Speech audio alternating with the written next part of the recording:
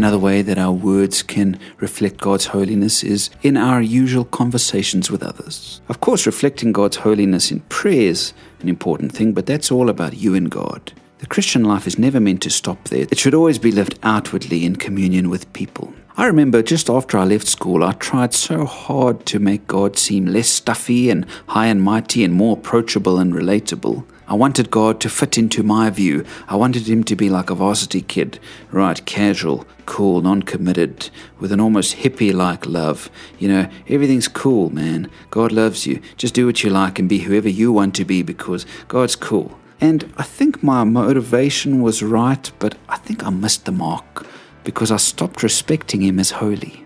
I thought God was love, love, love, love, love, love, love, and I forgot that he was holy, holy, holy. And don't get me wrong, God is absolutely approachable because of Jesus. He calls us friends and we can enjoy sweet, wonderful friendship with him. And his love is deeper and wider and higher than we can ever fathom. Absolutely. But never at the expense of his holiness, his majesty, or his greatness. In fact, R.C. Sproul, who I spoke about earlier in the week, said, God's name is holy because he is holy. He's not always treated with holy reverence. His name is trampled through the dirt of this world that functions as a curse word, a platform for the obscene. That the world has little respect for God is vividly seen by the way the world regards his name. No honor, no reverence, no awe.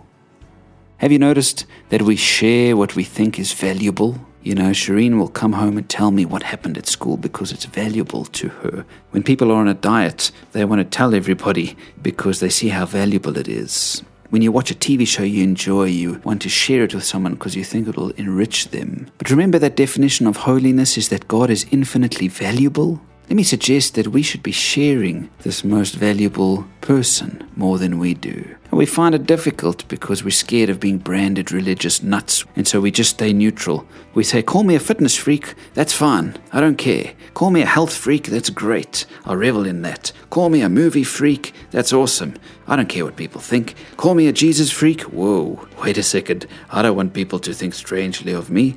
Let me rather not say anything. But you and I know the most wonderful, greatest news and the most wonderful joy that could ever be known. Let's not be too afraid to share it. Here's a challenge for the week. Share God with somebody. Tell somebody how valuable God is to you. And here's an idea. Start with someone who already knows that God is valuable. Get used to talking of the greatness of God with people who do know him. And then you'll start to be able to move outward and share with people who might not know it. And here's the thing, if God isn't this valuable to you, get to know him. Read the Psalms, read the Gospels. Get to know how valuable this God is. Listen to music that exalts him and lifts him on high, or listen to sermons or podcasts or YouTube videos that grow an awareness of how great God is. It'll change your life as you discover how great he is, and then you'll rush to share this good news with somebody else who needs to know it. Don't be afraid, friends, but share the good news with whoever you can.